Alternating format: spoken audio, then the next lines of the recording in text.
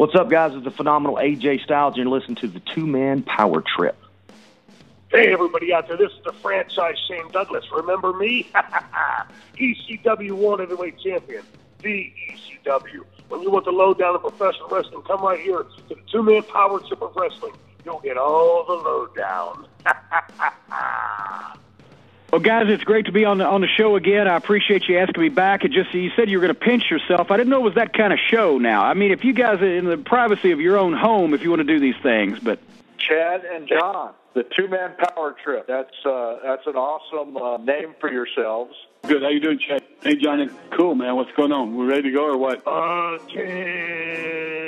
This is Ricky the Dragon Steamboat. This is Scotty Riggs, and you're listening to the Two-Man Power Trip of Wrestling. Hey, man. What's up, guys? This is Homicide. Oh, that's my homie. Homicide with a big homie club. Yeah, that would be it. Hey, this is David Penzer, and this is the Two-Man Power Trip of Wrestling. Well, thank you. Hear me, fear me. What's going on, guys? This is the 7-foot, 330-pound DNA of TNA. That's right, my DNA is outer space.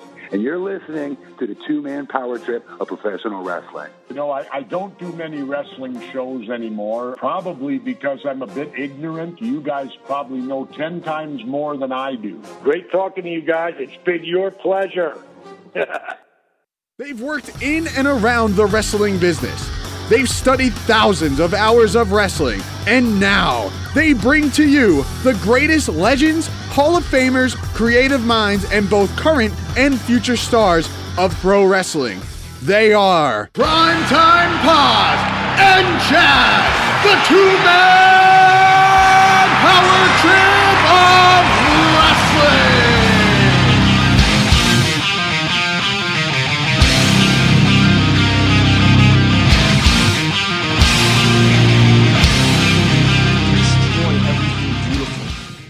Or just simply shutting oneself off from society. My father never gave me what I needed, so I understand what it's like to do without. They should understand this. They should give what's needed. I can see this. I can feel the pain. Why can't they understand? Quote the Raven, nevermore.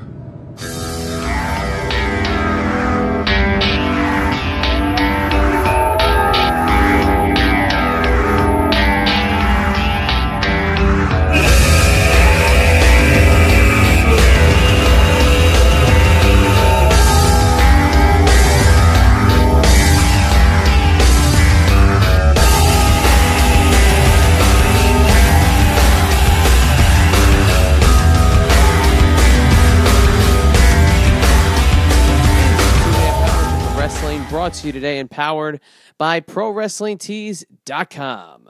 Head on over to ProWrestlingTees.com and check out t-shirt stores from not only the Two-Man Power Trip of Wrestling, but some of our greatest friends, including Kevin Thorne, Mr. Wonderful Paul Orndorff, and Buff Daddy himself, Buff Bagwell.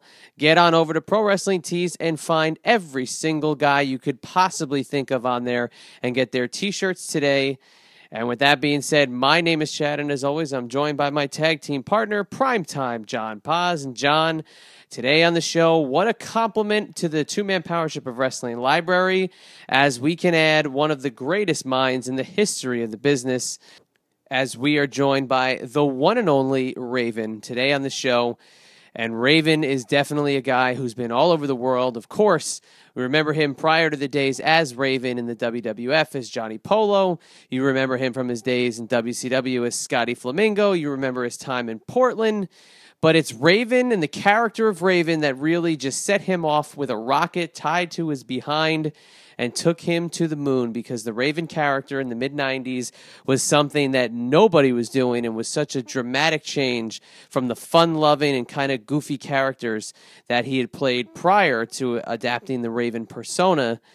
And it's funny when you think about this interview and you think back to just having Kevin Sullivan on and these guys that can see the bigger picture of what's going on in professional wrestling.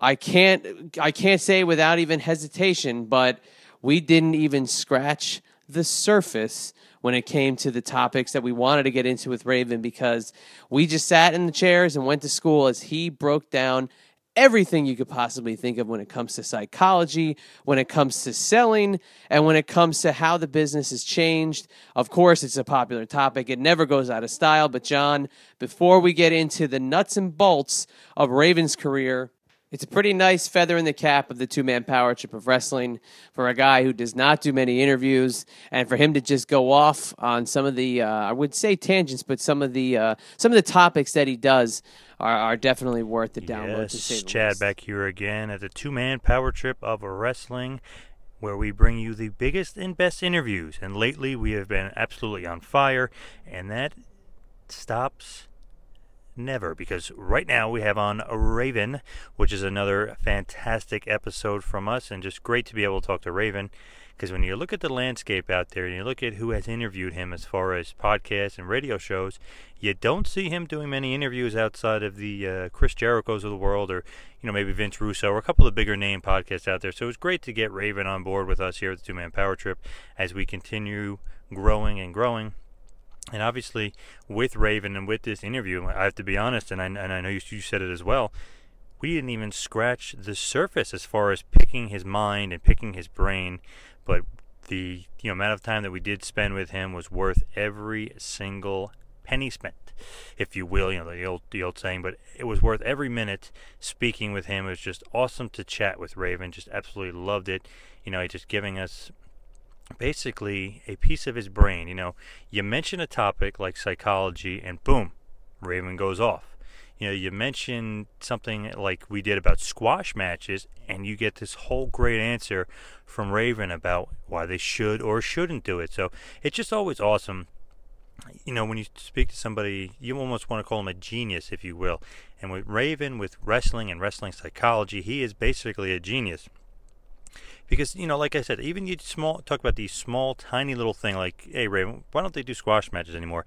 Then you get this great, great answer from him. It's just, unbelievable. Like, man, this guy is just a wrestling genius. So just love talking to Raven. Like I said, it's worth every minute of it talking to him. It's just awesome. And I wish we can get to pick his brain even more. And down the road, I think we definitely will get that chance. Because we only scratched the surface with picking his brain on topics such as selling, psychology, why certain guys do certain moves at certain times. I mean, he is just, if you're out there and you're an aspiring wrestler, or if you're just a young fan that's trying to learn something about the business, just listen to what Raven has to say, write it down, memorize it, whatever you got to do, because he really is a wealth of wrestling knowledge.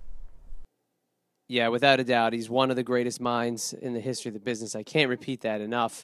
And he's just somebody that when you watch his stuff, you know that he's put a lot of time into it, and he always methodically thinks out each step. He's not somebody who's going to rush into something, and that really showed in that Raven promo, the Raven style, the Raven look, and you'll hear about the Raven look.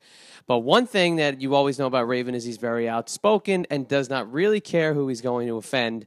And that's what I really love about what he touches on in the interview, because if you saw it come out about a week ago, he's going to be a part of the WWE's new Hardcore History DVD, where himself, Mick Foley, and also Rob Van Dam sit down in a table for three style and kind of go back in the history of WWE's hardcore division, which, of course, was a big, a little bit controversial at the time because it was a direct descendant of ECW's hardcore division, which was a direct descendant of other things. I know, John, that's one of your biggest bones to pick with ECW. But, Raven is definitely somebody who, from the WWE perspective, is very outspoken and very critical. And you'll hear some of his thoughts about current day wrestling. But I thought it was an interesting ad that he was brought into the mix for that hardcore DVD. The Hardcore Championship definitely looked back with a lot fonder glasses than I think it was appreciated at the time, because it was got a little hokey, a little goofy. But, John, what do you think about Raven's addition into this WWE Hardcore DVD and the kind of retrospective view everybody has about the hardcore division? And it's kind of given a little bit more of a positive light than I think it was given when it was sent off in 2002. One thing we definitely had a great time talking to him about was hardcore and hardcore wrestling and the psychology behind hardcore wrestling. Obviously, there's two completely different hardcores that people remember. You got the real hardcore, which is the ECW style, and then you have the WWE hardcore style, which is a little bit more jokey, a little bit more comical, a little bit more, I guess you could say, 24/7. And they recently put out a DVD. Obviously, Raven is part of the Table for Three and kind of part of the host of the WWE hardcore DVD that is coming out. And it's very interesting to get his kind of thoughts on not only that DVD, but WWE's hardcore. Like we've mentioned in the interview, he's a 27-time hardcore champion. He jokingly says he's more like 38-time hardcore champion, which is just absolutely great, because he's saying that some of them aren't actually being kept track of, and that he won more on house shows and stuff. So you just get some great, typical, funny, quirky little Raven lines in there. But you think about WWE's hardcore, and they did kind of make it jokey, and obviously Crash Holly, beating the guy up in the Jungle Gym, Patterson and Briscoe winning the titles, it being flip-flop back and forth a million times. And basically, if you look at the whole time the Hardcore Championship was around, there was like 100 and something title reigns. So, I mean, just in pure insanity as far as that title is concerned. So then you go to the legacy of ECW, and you think about hardcore wrestling. And that's kind of what the real hardcore wrestling was all about, and that style. They didn't invent it. I mean, go back down to Florida, and I've said it on the show many times. Go back down and watch Memphis, and you'll see where Heyman kind of got that style from, or he adapted or he borrowed it from. Even some of the old NWA matches, or if you look at some of the Japan matches, I mean, it's all around the place. Look at some old St. Louis stuff. Hardcore was always around. It was always prevalent and present, but ECW kind of took it and made it extreme, and they took it and took the ball with it. And there's two guys, to me, when you look back at ECW's legacy, and you're like, wow, what a run.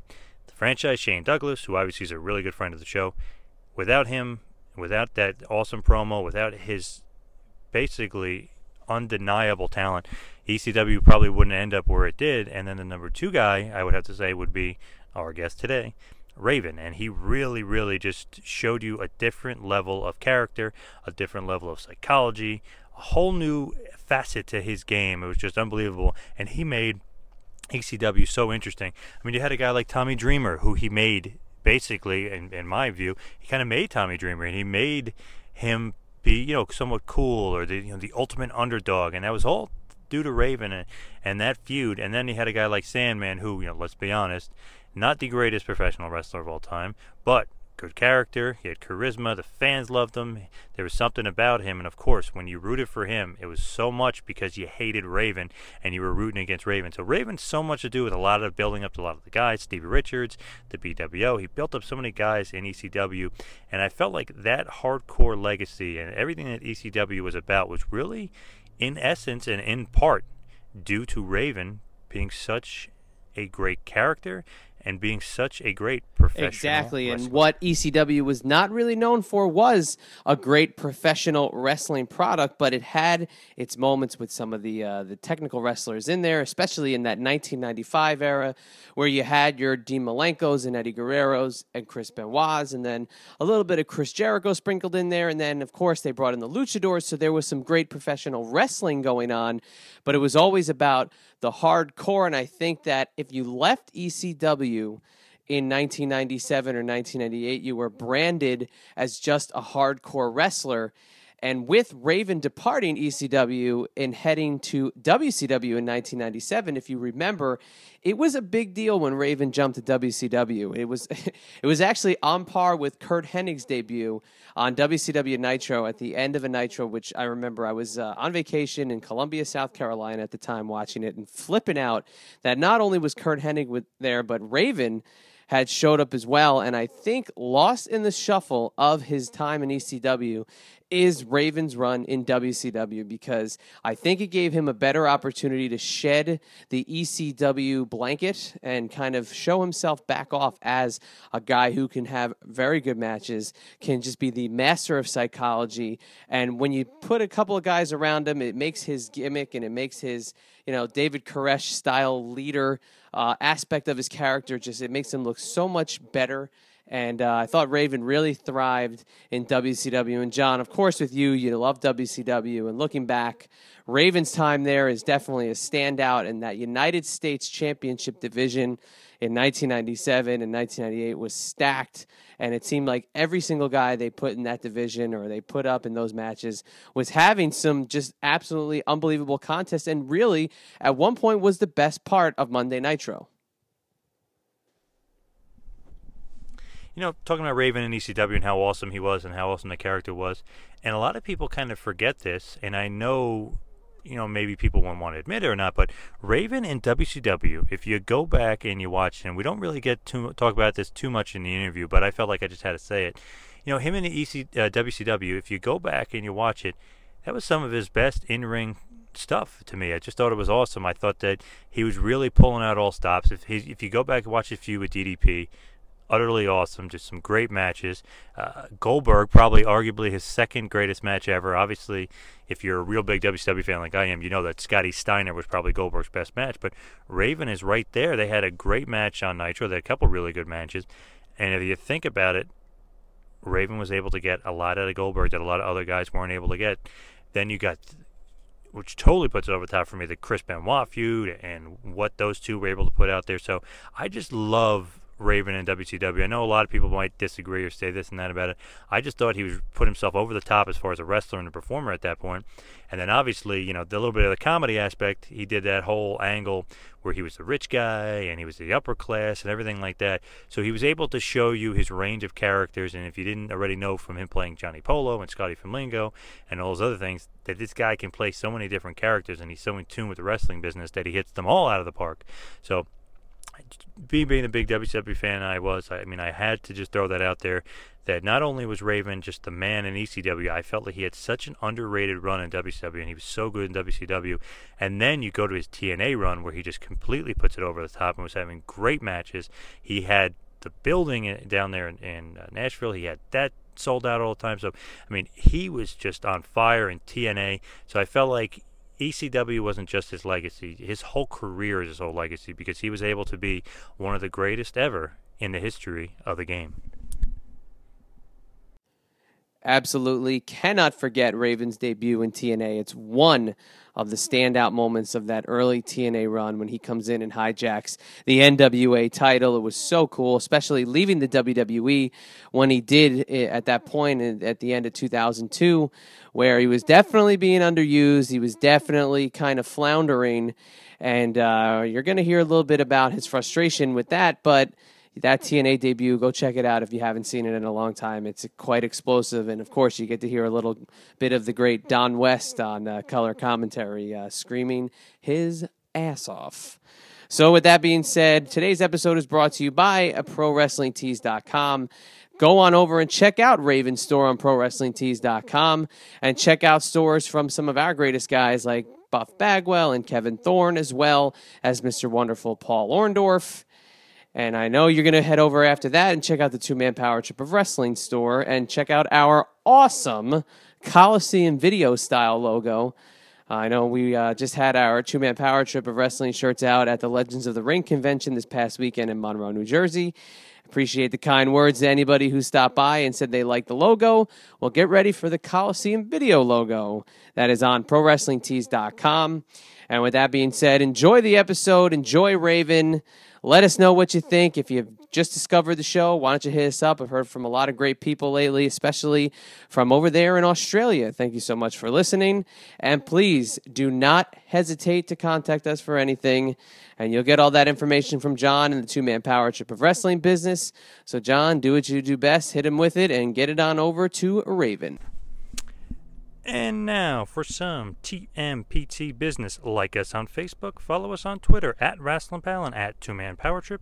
Please subscribe to us on YouTube. We are releasing the latest and greatest clips. Also, subscribe to us on iTunes. While you're on there, please check out the feed for prior great episodes with the late American Dream, Dusty Rhodes, Jesse the Body Ventura, Mr. Wonderful Paul Orndorff, the phenomenal AJ Styles, the Demon, Glenn Kane Jacobs, the Lunatic Fringe, Dean Ambrose, Stan the Laird Hansen, and many, many more. Also, please check out our website, tmptofwrestling.com. That is tmptofwrestling.com. You can now check us out on Google Play, as well as Player FM and the I-95 Sports Network. For any bookings, please hit up our email, bookings@tmptofwrestling.com. That is bookings@tmptofwrestling.com for any of your booking needs. Also, check out our store on ProWrestlingTees.com. It is new and it is awesome. So please check it out as ProWrestlingTees.com. Also, while you're there, check out the Kevin Thorne page, as well as the Mr. Wonderful Paul Orndorff page, and the coming soon, the Buff Bagwell page. So please check that out on ProWrestlingTees.com. And now, without any further ado, the former 27-time WWE Hardcore Champion, the former WCW United States as well as Tag Team Champion, a former NWA World Heavyweight Champion, and of course a two-time former ECW World Heavyweight Champion. He is the master of psychology. He is one of the greatest. He is Raven. Please enjoy. You gotta keep them separated.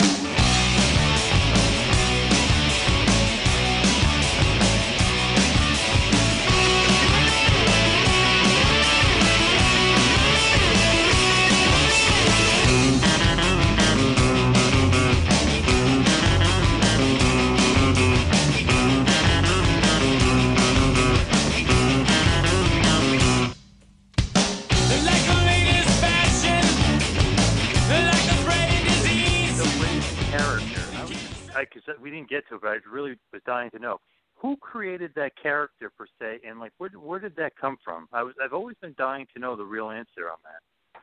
Oh, I created it. I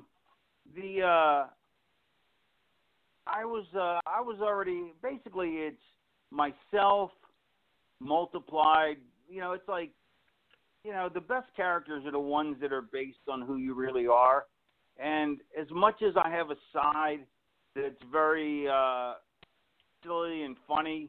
I also have a side that's, a very tortured, poetic soul.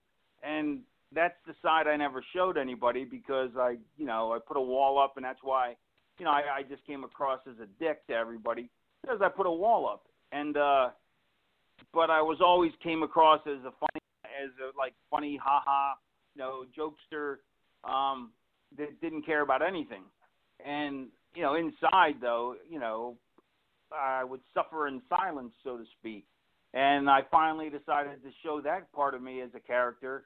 And it's been quite effective, and I'm quite happy with it, Was it like a Edgar Allan Poe kind of influence, or?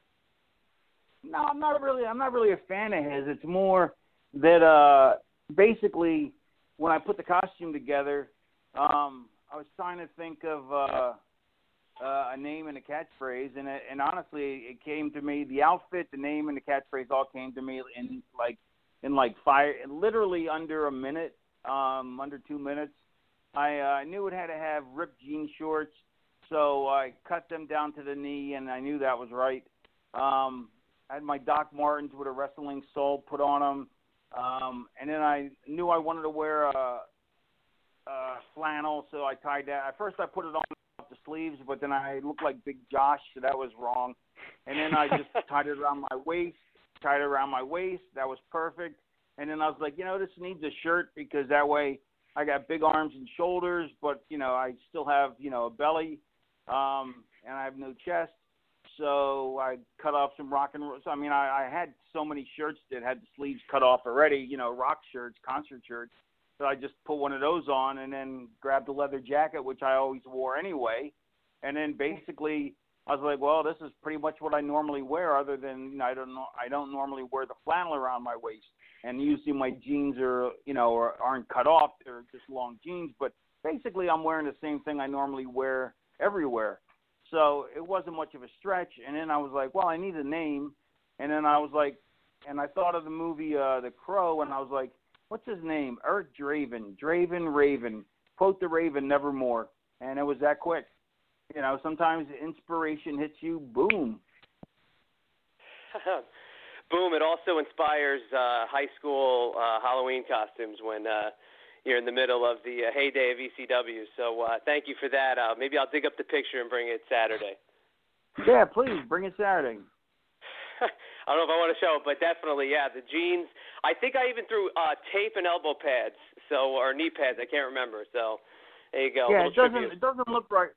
Doesn't look right without the tape and the elbow and knee pads. That's what the kind of funny. Like if I wear it like I've done shows without, or like I've done photos, shoots where you have to, you got to get dressed early, and I don't bother putting the knee pads on, or at least at first I used to not at first until I saw around the pictures with them, and it looked weird with no knee pads for some reason, and then without elbow pads and tape, it doesn't have the full armor effect. Like the whole thing looks like armor in a way to me, but if you take the elbow pads, the knee pads, and the tape off, it doesn't have that strength. Totally agree. And when you throw short hair and glasses, it makes it even worse. So, well, not really. You could, I guess we've had on, but John and I have this little list that we always refer to, and we have those untouchable guys that we want to get on, and we hope in every way, shape, or form it's possible. And today, when I look at the call sheet, I see a 2-time ECW World Heavyweight Champion, a 27-time WWE Hardcore Champion, a former NWA Heavyweight Champion, and the WCW United States Tag Team and Light Heavyweight Champion. He's an ECW original. He is the one and only Raven. Thank you so much for joining the two-man power trip of wrestling. Thank you, man. And I want to say that of all the shows that I have done, and that and I've done a lot of shows, yours is far and away the most recent. Well, that's awesome. That sounds good to me. I'll take that. Hey, take what you can, take them as you see them, or whatever. But I'll tell you what, you've got such a career that, where do we start? Where do we go off the top? But the one thing I want to start with is the fact that I just saw the trailer today for the WWE's new Hardcore Championship DVD, and there's Raven right in the middle of it, which is very cool to see from the WWE point of view. How is putting that together? It's got a really cool vibe with you, RVD, and Mick Foley, and obviously a 27-time Hardcore champion. My goodness, I guess it was good to go back down memory lane with those guys. It was actually 39. For some reason, they refused to acknowledge 12 of the title reigns, but who knows? But yeah, no, it was fun. It was a lot of fun. Well, I mean, the Hardcore Championship, WWE, that still, to me, is like a, purist. It's still something that doesn't really sit right, obviously, with WWE not really always being known for the hardcore nature of it. But looking back at it, here we are, 10, 12, 13 years later. Did you think the hardcore division could have taken off the way it had, and now that there's a nostalgia for WWE hardcore? Well, here's the thing, is the problem why hardcore style burns out and why it gets a bad rap is because most people they usually take guys who they're not pushing anyway and stick them in the division. As an example, me, they weren't using me at all. And so they shoved me in there just to give me something to do, because they didn't want to give me much to do, but they figured, well, we got him, we might as well do something with him. And then and then Vince saw that I excelled at it, so yeah, I guess he told him to keep doing it. But the problem is most guys who do it, like I said, are usually not guys who they're trying to push, so that waters it down. So, and the majority of guys they're not pushing also don't have the greatest psychology, coupled with the fact that most people throw all psychology out the window in a hardcore match, which makes no sense because it's still a match. It still has to build to a climax. It still has to have, a beginning, a middle, and an end, just like a 3-act play, just like a book, just like a movie, just like any story. Unfortunately, it doesn't in 90% of the cases, and so it's like a big car crash. which is great to have one car crash, every so often. But, you can only have so many car crashes. If everybody crashed at NASCAR, if there were 10 crashes a night, and as much as people go to NASCAR to see the races, to see the car, the old slogan is, people go to NASCAR not for the races, but to see the crashes. But I guarantee if there were 10, 15 crashes in one race, people would be like, come on, you're killing the race. It'd just be overkill. As much as it's exciting to see a crash, it would just get the race would slow down because there'd be a whatever flag there is, because I don't know, because I don't watch NASCAR. But so the whole proceedings would grind to a halt. And so, unfortunately, other than me and a handful of others, that put actual psychology into a match with a hardcore, in the hardcore genre, so to speak, you're not going to get good hardcore matches. You're just going to get, bing, bang, bongs, and they'll be interesting, every time you put a new character in there for a couple matches, but then that they've ran their course. It's the same reason why, the stars, the guys who are the top guys, and some of the guys who should be top guys, and the guys who should be top guys, even though they have let's say you take a guy with a minimal move set, and then you wonder why. How can he keep having great matches even though he only has a minimal move set? Because he knows how to have a great match because of his storytelling and his psychology. And nobody brings that to hardcore, and that's why I think Terry Funk did. What's that? I think your phone cracked. You're good. Oh, I think the reason Terry Funk loved it, and the same reason I do, is because in a match you have three people. You have your opponent, and the ref. So you have three people to make the excitement. In a tag match, you have five people. You have two teams and the ref to make the excitement. And to be honest, I really enjoy tag matches. I'd rather be a singles guy because I prefer the glory for myself, but I really enjoy doing tags. But in hardcore matches, you have all the weaponry and all the creative ways you can use it. So by virtue of using them, by the virtue of now it's not just limited to the three of you, ref and the other guy. It's the three of you plus the pots, the pans, the chairs, the stops, the this, the that, and the creative level you can make is head and shoulders above anything else. And so, that's why the guys who make all nonstop high spots, they're just trying to be more creative to cover up their lack of psychology. They figure, don't get me wrong, if I could do all those crazy moves, I would do them. I just wouldn't do them all in one match. I would do them, I'd spread them out, so they would be used sparingly, and I would build to each spot. I wouldn't just throw 8 million spots in a row. And that's why those have become like a hardcore match in the same way as a car crash,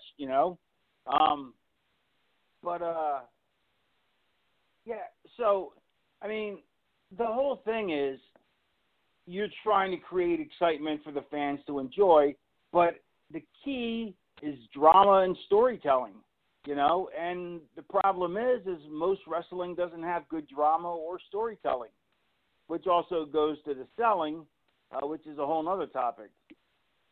Oh, and a topic that was the other thing. Most hardcore matches, nobody sells anything.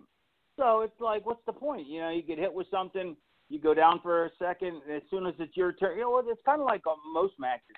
Whenever somebody stops hitting you, you decide it's your turn, so you're going to stop selling what they did to you, and now it's my turn. But that's not how it should work. It shouldn't be turns.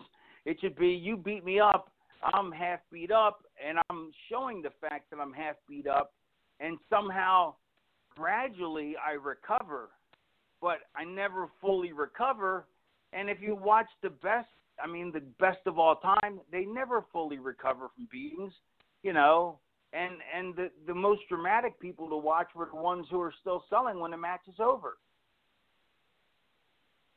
Yeah, absolutely. And you talk about how even in ECW, not every match had the hardcore element. There were matches that had a lot of psychology and a lot of mat work, and there really were, feuds and definite little, matches that stood out to you based off of them being different. But when WWE adapts a hardcore style, and obviously you get the glitz, the glamour, and the movie making of the mind of Vince McMahon, and you throw the hardcore aspect into it, do you think it got a little bit over the top, and that's kind of why it wore its welcome out after a while? Well, two things is what ECW did was they showed clips, so you didn't see the whole thing, so you didn't get all the all the over the top or the too much or the or the lack of psychology. You didn't see that, and just like and a lot of the mat wrestling had really piss poor psychology there, but Paulie hit it. Paulie's a genius at accentuating the strengths and hiding the weaknesses. The WWE, you see everything because Vince does, he doesn't show clips, he shows whole matches. So you're going to see everything, and so it's exposed, warts and all, but really it's exposing the guys doing it. But that being said, a lot of guys got overdoing it, but they never pushed it either, So how can anything ever really get over if it's not pushed? No matter how well it's performed, if it's not pushed, it's not getting over. That's a very, very good point. That's definitely true. And, you hit something that is so true when you mentioned selling and kind of where the business is today. And a lot of the guys that we've had on, specifically Jerry Lynn, and we had Justin Credible talking about it, the selling today isn't like it was. What is your thoughts on, modern wrestling and the fact that selling has kind of been pushed to the wayside? Well, you know how people always say, I don't watch today's wrestling? Well, I actually don't. I actually don't. I stopped watching in 2000, and it's just because Raw was just so bad at that point, and I was so depressed because they weren't using me worth of crap, and I just broke my heart that I stopped watching it. And then I got the TNA, and some of it was good, but I was there at the show, so I watched while I was at the show, and I wasn't going to go home and watch what I missed, And then I just didn't go back. I didn't watch WWE anymore because they burnt me out. And then I never started watching it again. I've seen a few pay-per-views, in the last 10 years because I've been a host at a pay-per-view party. So, if I'm there, I'm not going to turn my back to it and stick my ears in my thumbs in my ears. But but for the most part, I have no idea what it really looks like. I keep up with the business because it's what I do, for a living. So I keep up with it. I have somebody who sends me what the basic plot points, of what happened on Raw, and the general tone of what's going on with wrestling. So I just know where things are at. But I guess he kept putting over this group, the New Day, and I was like. So I'm like, all right, it sounds pretty interesting, but I have no idea. If I bumped into them tomorrow at the mall, would have no idea who they are. And that's not an insult. It's because I just don't watch it, and I don't have any interest in watching it. And that's for a couple of reasons. A, because I lost interest, like I said, but B, there's way too much. When I was a kid. When I was a kid in my day, you were lucky to get one match with 2 stars in it, because it was all squash matches, and there might be an angle or there might be a match with stars in it, but you'd watch a whole hour show to get to that. Now, you have to wade through 3 hours? 3 hours for potential good stuff. I don't have that kind of time. I don't have that kind of interest. And 3 hours is too long for a show anyway. Frankly, an hour and a half is the perfect wrestling show. 2 hours is too long. 1 hour is not enough. But unfortunately, nobody books shows an hour and a half, time slots.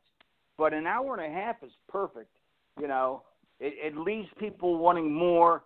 2 hours leaves them satiated, maybe a little too much, but 3 hours leaves them just, like if you've eaten a meal and you just, I ate way too much and I don't feel good. And that shows in the ratings. The third hour is always the worst hour. True. And the ratings are kind of going down. That's what I keep up. I keep up with.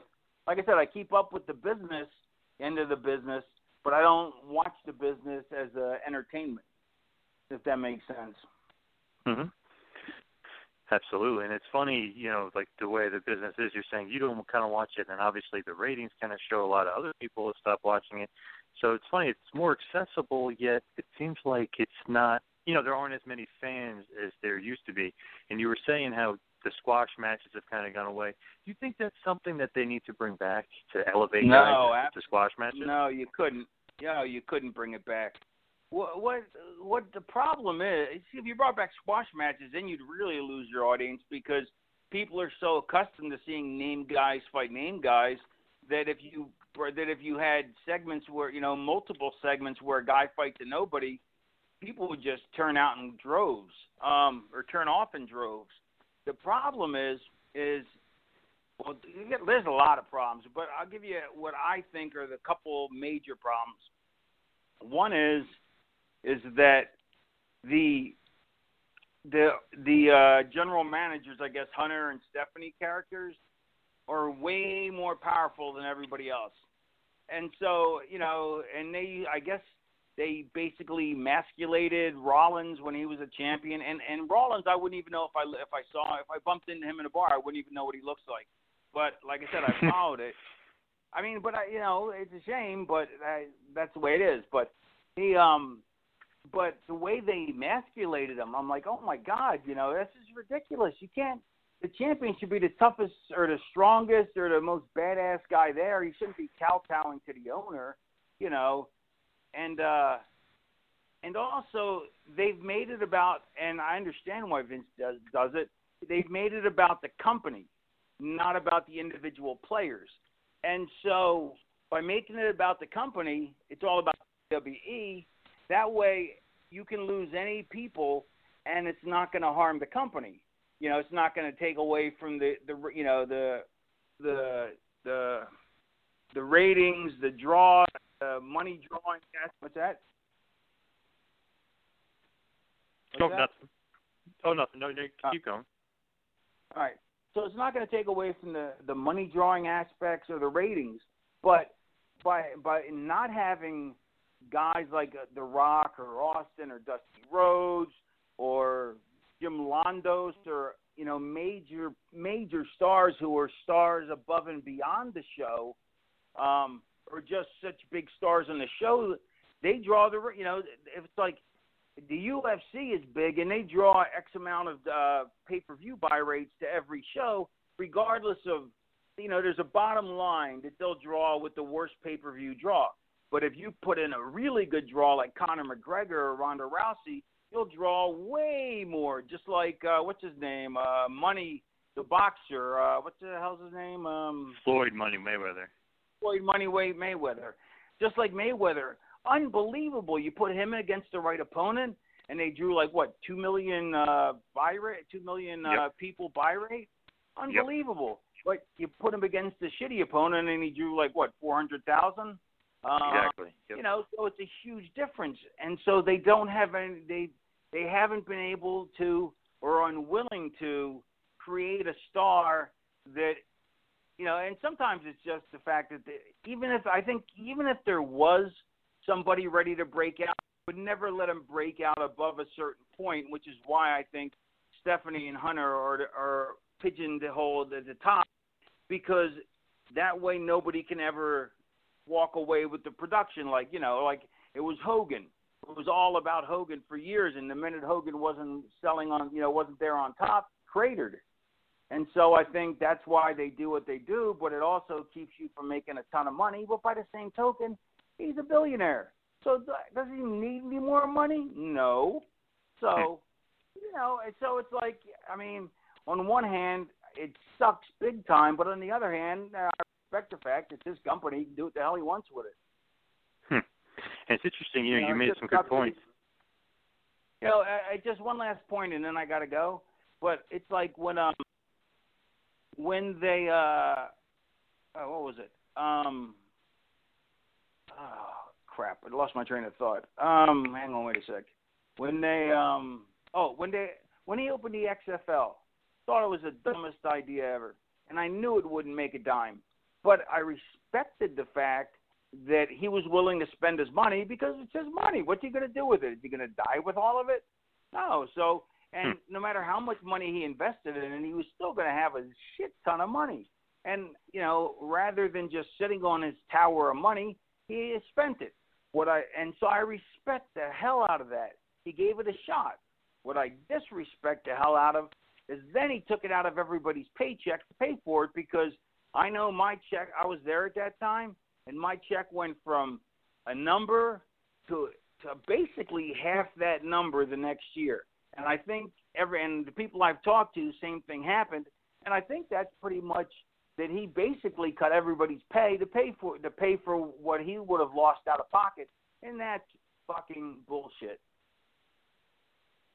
Yeah, definitely. And what a way to wrap it up. But Raven, before we let you go, just please share with the listeners where they can find the great Raven on the interwebs and find out everything there is to know about one of the greatest minds in the history of the business.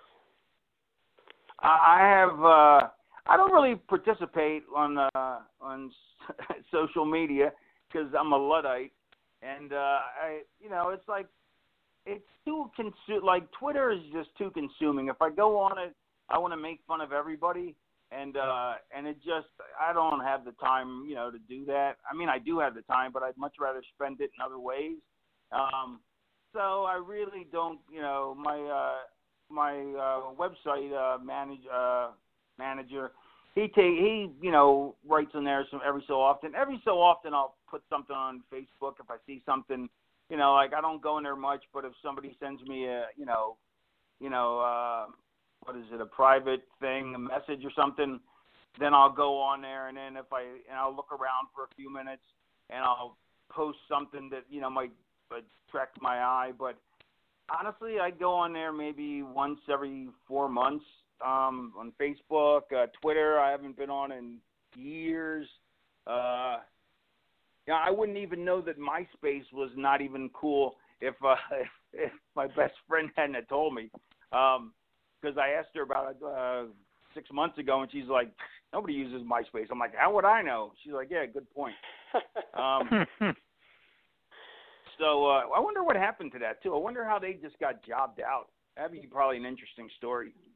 Oh, I'll tell you exactly what it was if you got a sec. They basically, so they went from it being, the one-on-one connecting with your friends, your top 8 and whatever that stuff was, to literally it just got flooded with marketing and bands and movies and, just a bunch of propaganda, which is crazy because that's exactly what Facebook is now, but that's why everybody got off MySpace.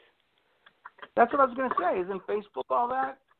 Yeah, but it was, I guess, because, MySpace wasn't really the highest of technology at that point. So, you couldn't go on somebody's page without it basically crashing your entire, system. And it was, everybody had a song or a video or their picture scrolling. You're like, hey, wait a second. Am I just finding out where we're going tonight, or do I got to know your life story? So, yeah, it's funny enough that's what Facebook ended up becoming. But that's the short history of MySpace. And then I'm going to be doing something for you guys, right? Yep. Oh yeah, coming up, we're going to have a lot of stuff coming down the pike. We're going to be announcing that very, very soon, and of course, having Raven a part of the Two-Man Power Trip of Wrestling. Thanks for listening to the Two-Man Power Trip of Wrestling. What the world is downloading.